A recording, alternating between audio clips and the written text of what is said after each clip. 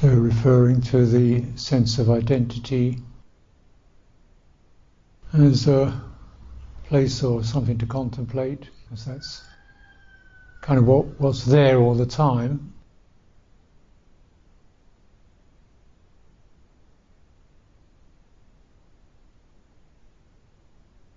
One reference that's made in the suttas is to it, contemplating internally and externally. So sometimes this is kind of seen as well, focusing on your own stuff, then focusing on other people's stuff, which doesn't seem very accurate as to what actually is a useful path of practice. So I've never really contemplated anybody else's breathing. I've never seen anybody do it. So it's internally, externally. So what is another way of looking at that? Well, we experience this what we call an internal dimension, which we tend to identify with. What's that? That's certain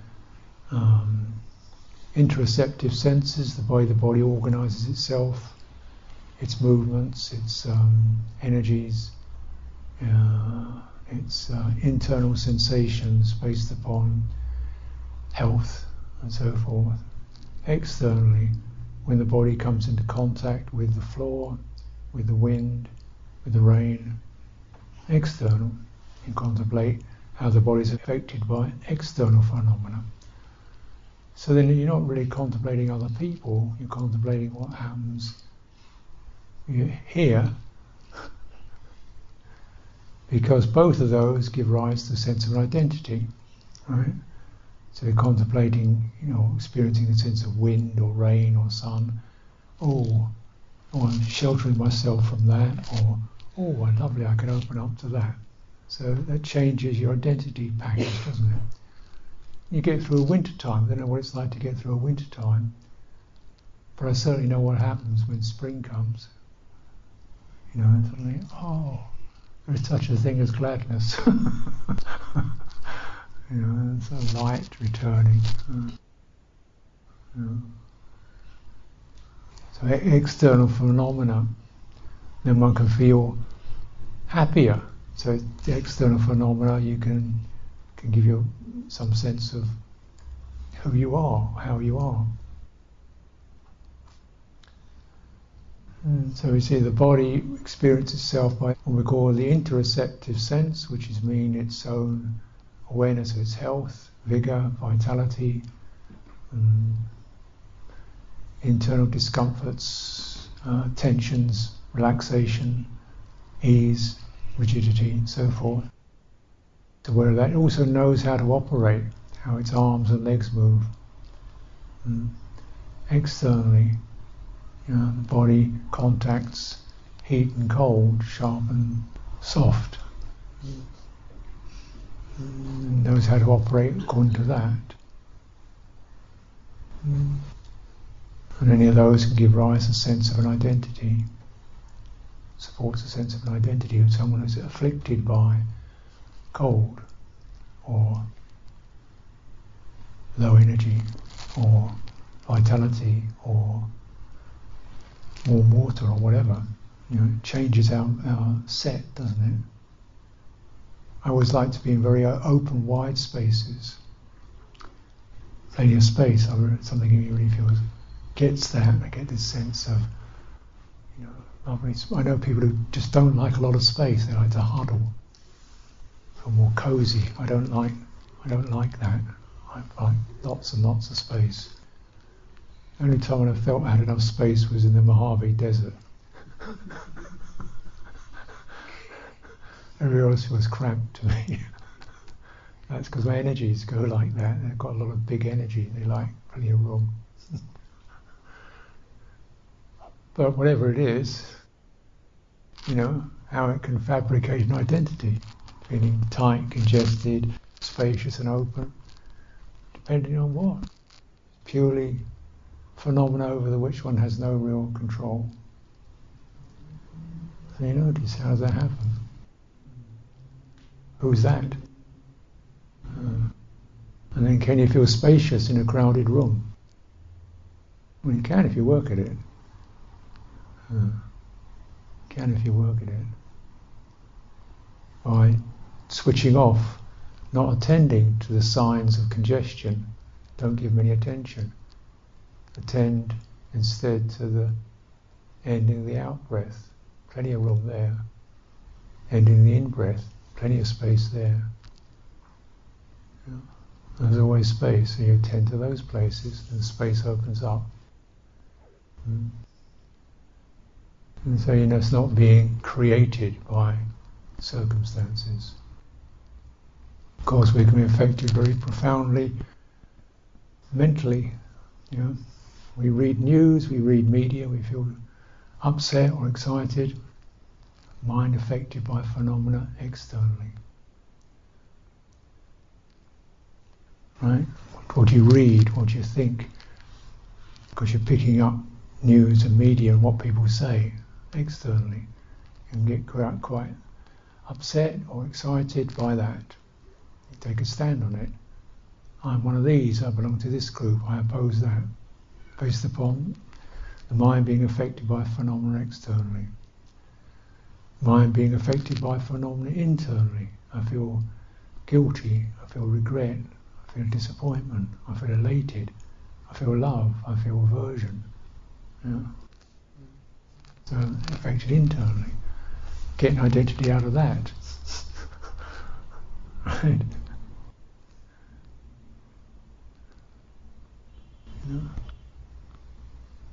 And then trying to match the two together. As it says, one contemplates it internally and externally together. How do I fit into this world? How do I fit into this world? Where's my place in this world?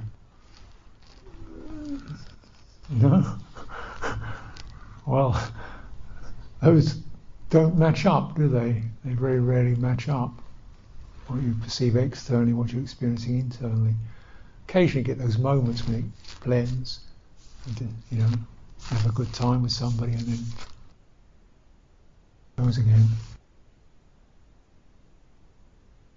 And so the sense how it blends is by relaxing the sense of self that occurs.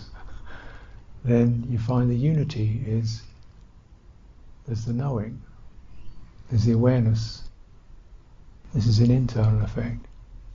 It's not self.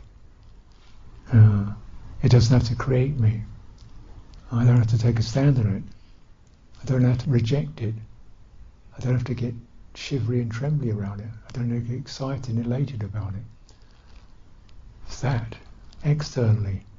It's phenomena turning externally. I don't have to take a position on it.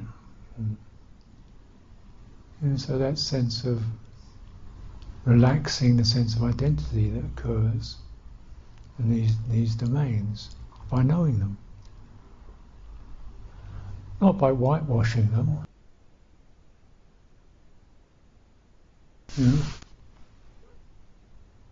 So that's one sort of tactic or something like that. That's what we would probably attempt. Put on a happy face, smile, cheer up, look on the bright side. I don't feel very bright all the time. But there can be knowing of that.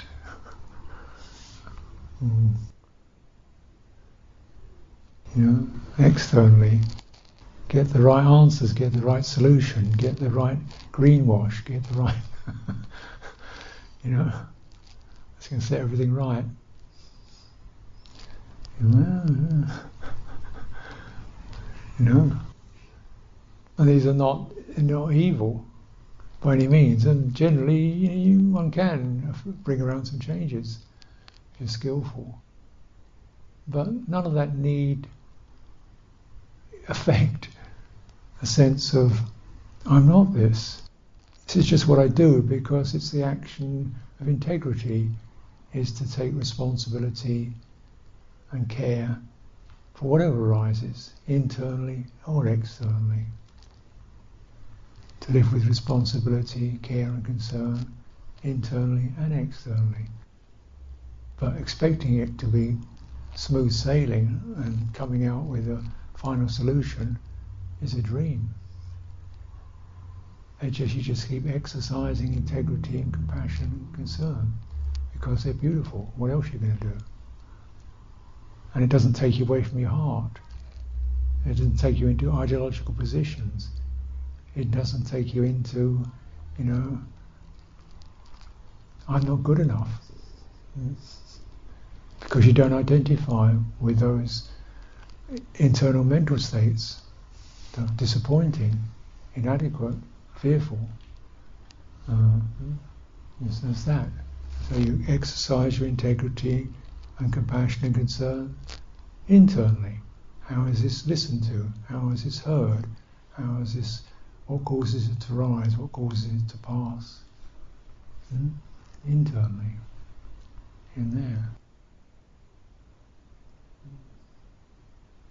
So it's always the same kind of practice.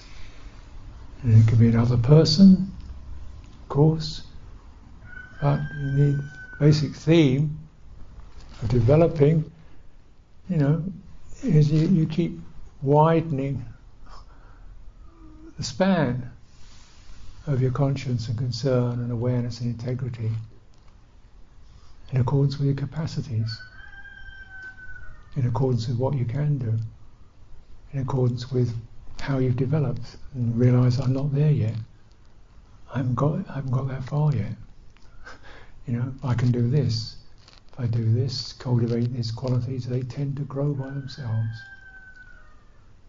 You check in with your brightness, with your awareness, with your honesty, with your clarity, with your mindfulness, they grow by themselves. And you don't know how much how big it's going to get, how far it's going to go.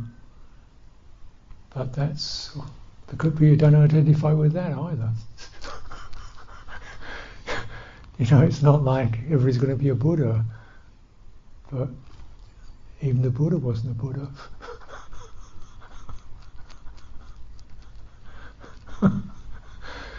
It's just the conditions of this. This is how far they go now, And as the ending, it stops. The mind goes, right. And the silence, which is modest, clear, open, no suffering, no stress, no identity, no saying, if I had practiced harder, I could be. You practice harder, that's all. Whatever that means. And you'd have an idea about what that was. Your idea about what it was might not be that correct. It's generally the immediate voice that tells you what you are. The first one is generally a lie or a joke.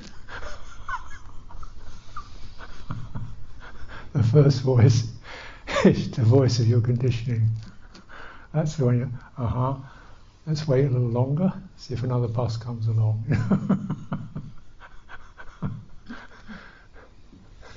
It's generally misperception. So you get these ideas, I should practice hard, I need to practice hard. Who's saying that? It's the voice of your feeling of inadequacy, isn't it? It's the voice of your impatience. It's the voice of your sense of not being good enough or strong enough, that you should be something else. It's that voice. Where do you think that voice is going to take you? It takes you to the same place. Where is the voice of your adequacy? Where is the voice of your fullness? Follow that. That's what we call practicing hard. It's not hard. It's clear. You listen to where your strength and your clarity is, and you listen to it deeply and you trust it, and you breathe into it. It will grow. That's what development of practice is. And don't dismiss it, don't give it up for some idea of what you should be. Like my experience over many years is that generally, roughly speaking, most people think they need to practice harder. I listen to them. So I think you need to relax.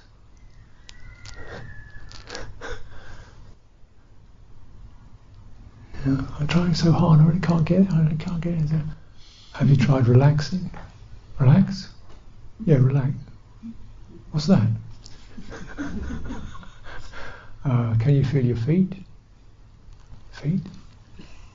You know, they're just so tightened up in the body and head. You can't even feel their feet.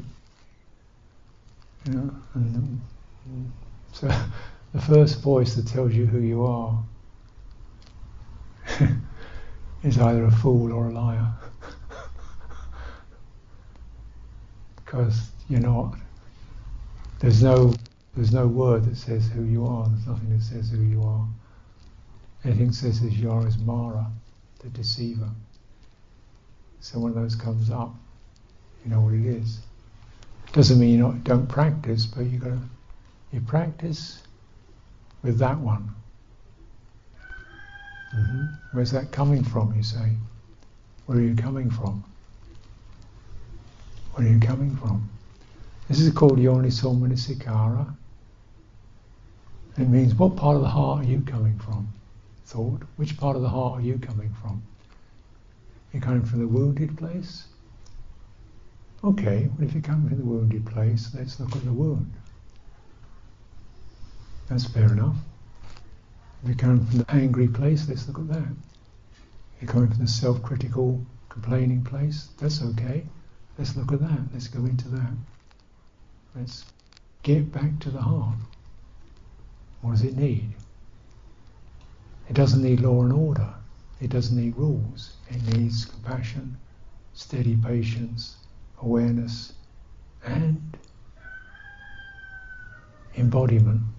It needs to sit within a felt body where it feels support. This is why there is so much, in my opinion, one of the reasons, one of the causes for so much imbalance and distortion. You know, and there's probably many causes and conditions, but we'd recognise statistically the degree of psychological disorder, neurosis, attention disorder, addiction, depression, anxiety, and so on, increasing. Number one, life inhibitor of the world, of the Western world, particularly the Western world. The rest of the world hasn't caught up with us yet. They're not trying hard enough. They'll get there. You know, so why is that? Because everybody's trying, you know, pushing faster, harder, keep up, but fundamentally losing heart.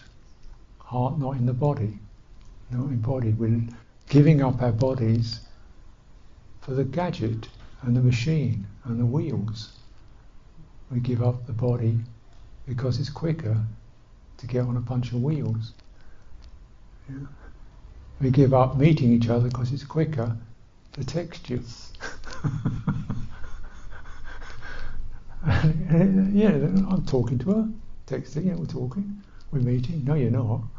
Just your vajji sankharas, your verbal formations are coinciding. Doesn't mean you're meeting. You know, doesn't mean you're meeting at all. I'm up on Facebook meeting.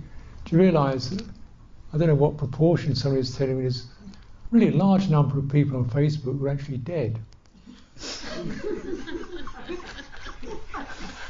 Just nobody took them down, so they're still up there. That's how disembodied you are. When your body's dead, you're still up on Facebook.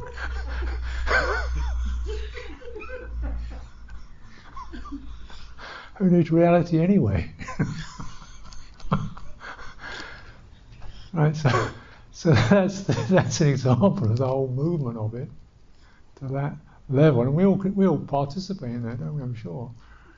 I get on wheels, I operate through phones and stuff like that, but I also spend a good deal of time doing exactly the opposite.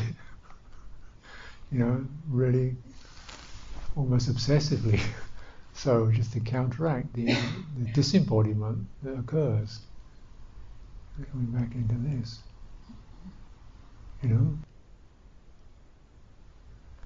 This is because this is where the normative experience can be really felt as a given, not as something that I conform to you. It's not I see what you're doing and I conform to it. No, it's not. It's not an action of conforming to something else.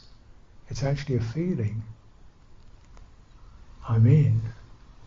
I am part of something, or there is being part of something. And that comes through the body. No effort. It's a gift. We arose out of it. And when you get that, your relationship to life changes. It's not something you dominate and exploit anymore. You treasure it and care for it, respect it. It's your mother, it's your grandmother, it's part of what you are. It changes everything. Externally, it changes things internally. Internally, you don't expect it to be a little nicely mowed garden. It's a jungle in there. It's lovely. It's not a neat little square manicured lawn. It's a kind of ever-changing shape that's natural. And you have to operate in there like a person who's in the wilderness. I don't mean to be frightening. Okay, person in the uncultivated land, a traveller in the uncultivated land. So there are no straight lines, there are no set paths. The only set rule is be awake, be watchful, be aware, and respond. This is how you practice. You practice like a person in the wilderness. What's going on? How is it? Something resisting there. Something waiting, not ready yet. Okay, we're ready. Safe, steady. Where's the clarity? Where's the good energy? Checking it out. This makes it extremely awake. There's no set technique apart from be wakeful. Enter the territory with your tools, with your mindfulness, deep attention, kindness, clarity. Enter there. Learn to meet what arises. Learn to meet what arises.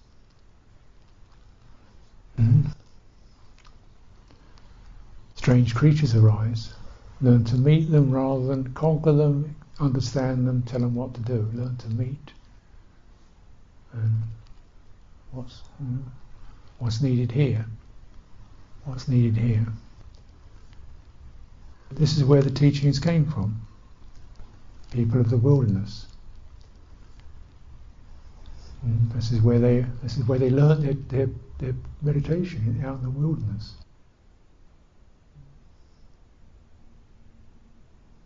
Then you in the wilderness you don't tell an elephant what to do.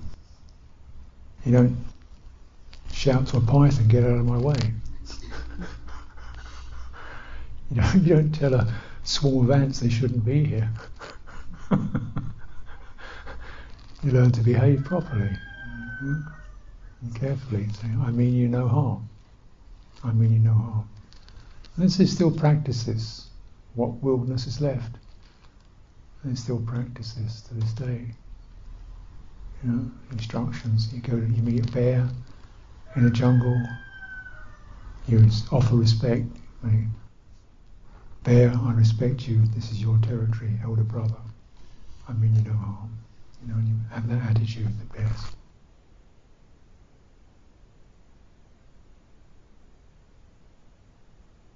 keep precepts, I mean you no harm. Can't smell any bear. I don't eat bears.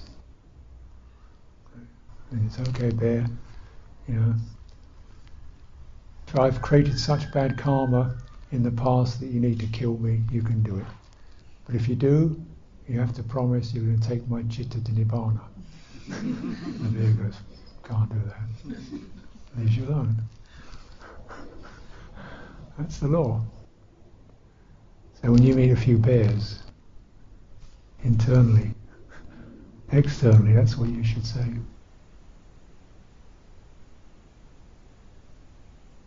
I mean you no harm. Don't fight, don't struggle.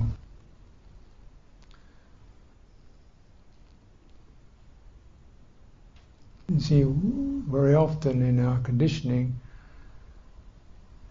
attention itself, so these sankharas, I'll talk about them again. Sankharas is one of the ways in which sankhara operates is attention. It means a certain loop is created within which one attends. So visually, as you can recognize, visually you probably can perceive maybe dimly 180 degrees. What you see is probably 35 degrees, right? Most of it's just fuzz, and you focus on a few details. You really look at something, it's 2% of the visual field. So that's attention. Very wide, very sharp. And that's a sankhara, it's a conditioning force, because what you attend to goes right in, doesn't it? Right? What you look at looks at you. What you attend to, that topic, that phenomena, goes right in. Affects your heart. And this is the mode of attention, particularly of the developed, literate, social world, because we look at letters and the attention runs across. It's linear, it's narrow and it's linear, and it moves. Right? Narrow, linear, and it moves. Now you can also have attention that's wide, non-linear, doesn't move.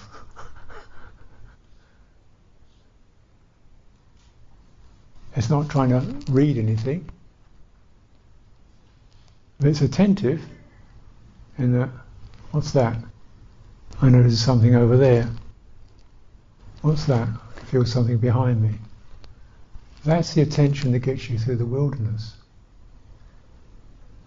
You go into a wilderness with your attention on 5% of the phenomena, 95% of the phenomena are going to wipe you out. And they're behind you, around you. So this 5% thing is a very specialized form of attention that it becomes very normalized in our social world. But so you think, okay, meditate, use that kind of attention.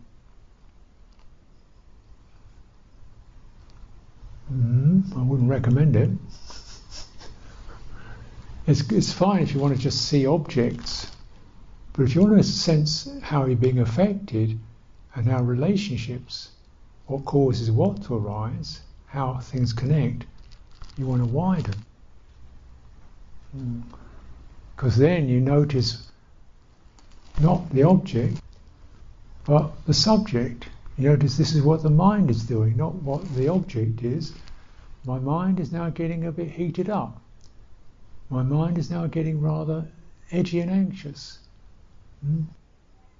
So, and this is extremely significant, isn't it? So, wider attention, less fine detail, more receptive sensitivity. And then, how is this? Then you can calm that, steady that. I am poised, I'm alert. I don't have to find an object. This itself is a foundation. And it can be internal and external.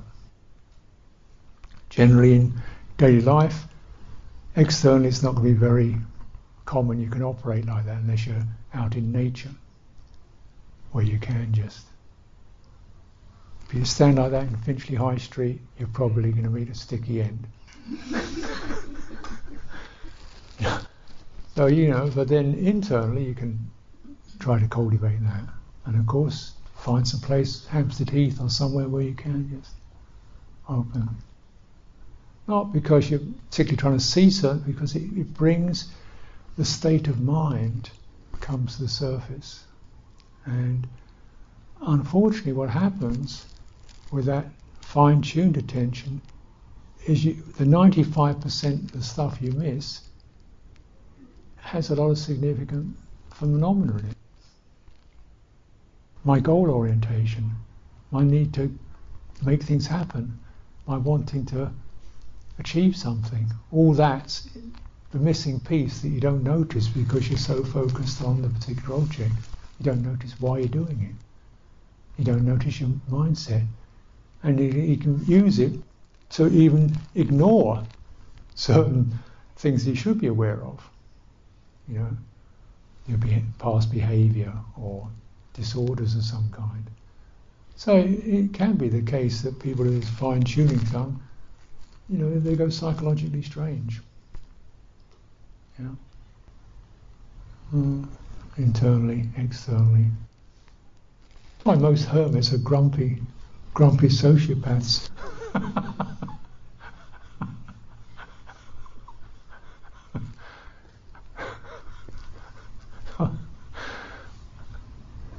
The norming.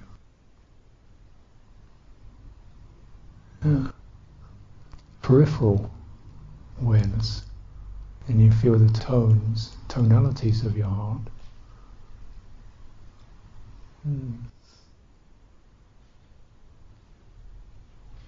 And intention, another powerful way in which Sankara operates, which I've mentioned before, is our agency. And again, very much what kind of agencies, what kind of actions, what kind of impulses are most developed. Probably faster, better. Faster is better, or effective, faster is better. Meditation generally, faster is reckless. Slower is better.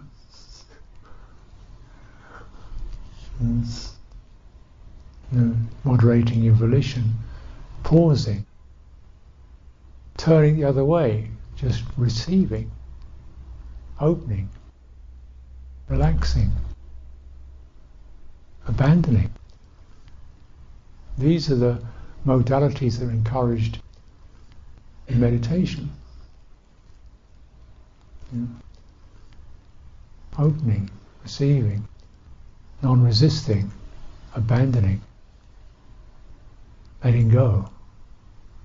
That's a different kind of volition, isn't it? Than that, it's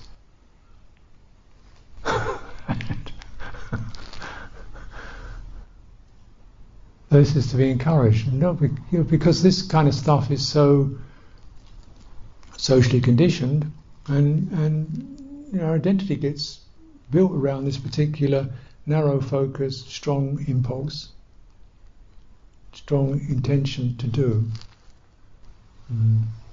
And you want to find alternative modes to operate in that will definitely be a source of insight, and you can do it standing, sitting, walking, breathing. Like you don't need a microscopic scrutiny to breathe.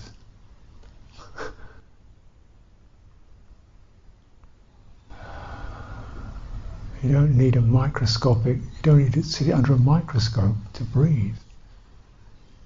You don't even need to see it, you can feel it. You see, so normally our attention mode is very much geared to visual consciousness. Right? So the way visual consciousness works is narrow down, see the flask. That's how it works. But you're not trying to see the breath. There's no instruction to see the breath. It says, no, be aware of it. So, try the body. How does the body sense air? Skin opens, structures open, you can definitely feel it. You don't need to tighten up to feel the wind blow, you can open to it. Similarly, internally, open to it. You don't have to tighten up to witness it. You open up and you realise that breathing is affecting a huge amount of your body.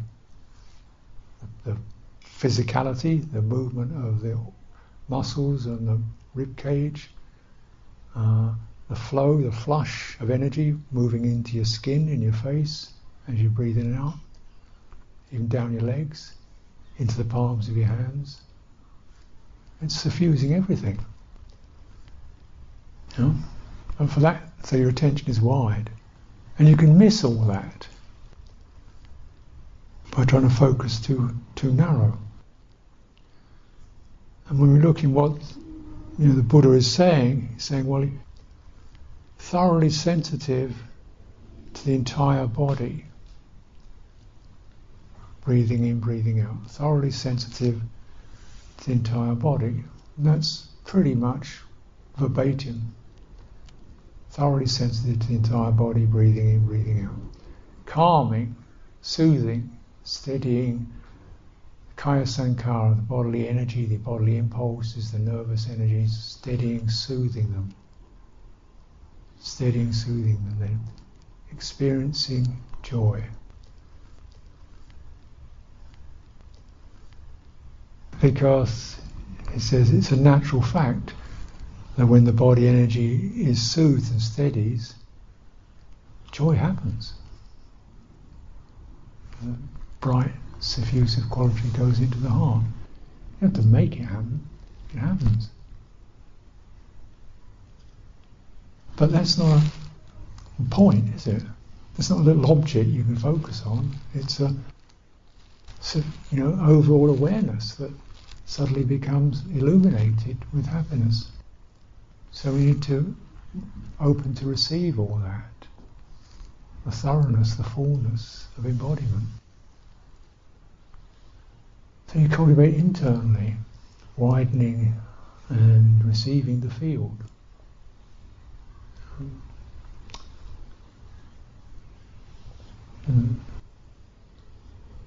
This is the way, in this way humans can live together.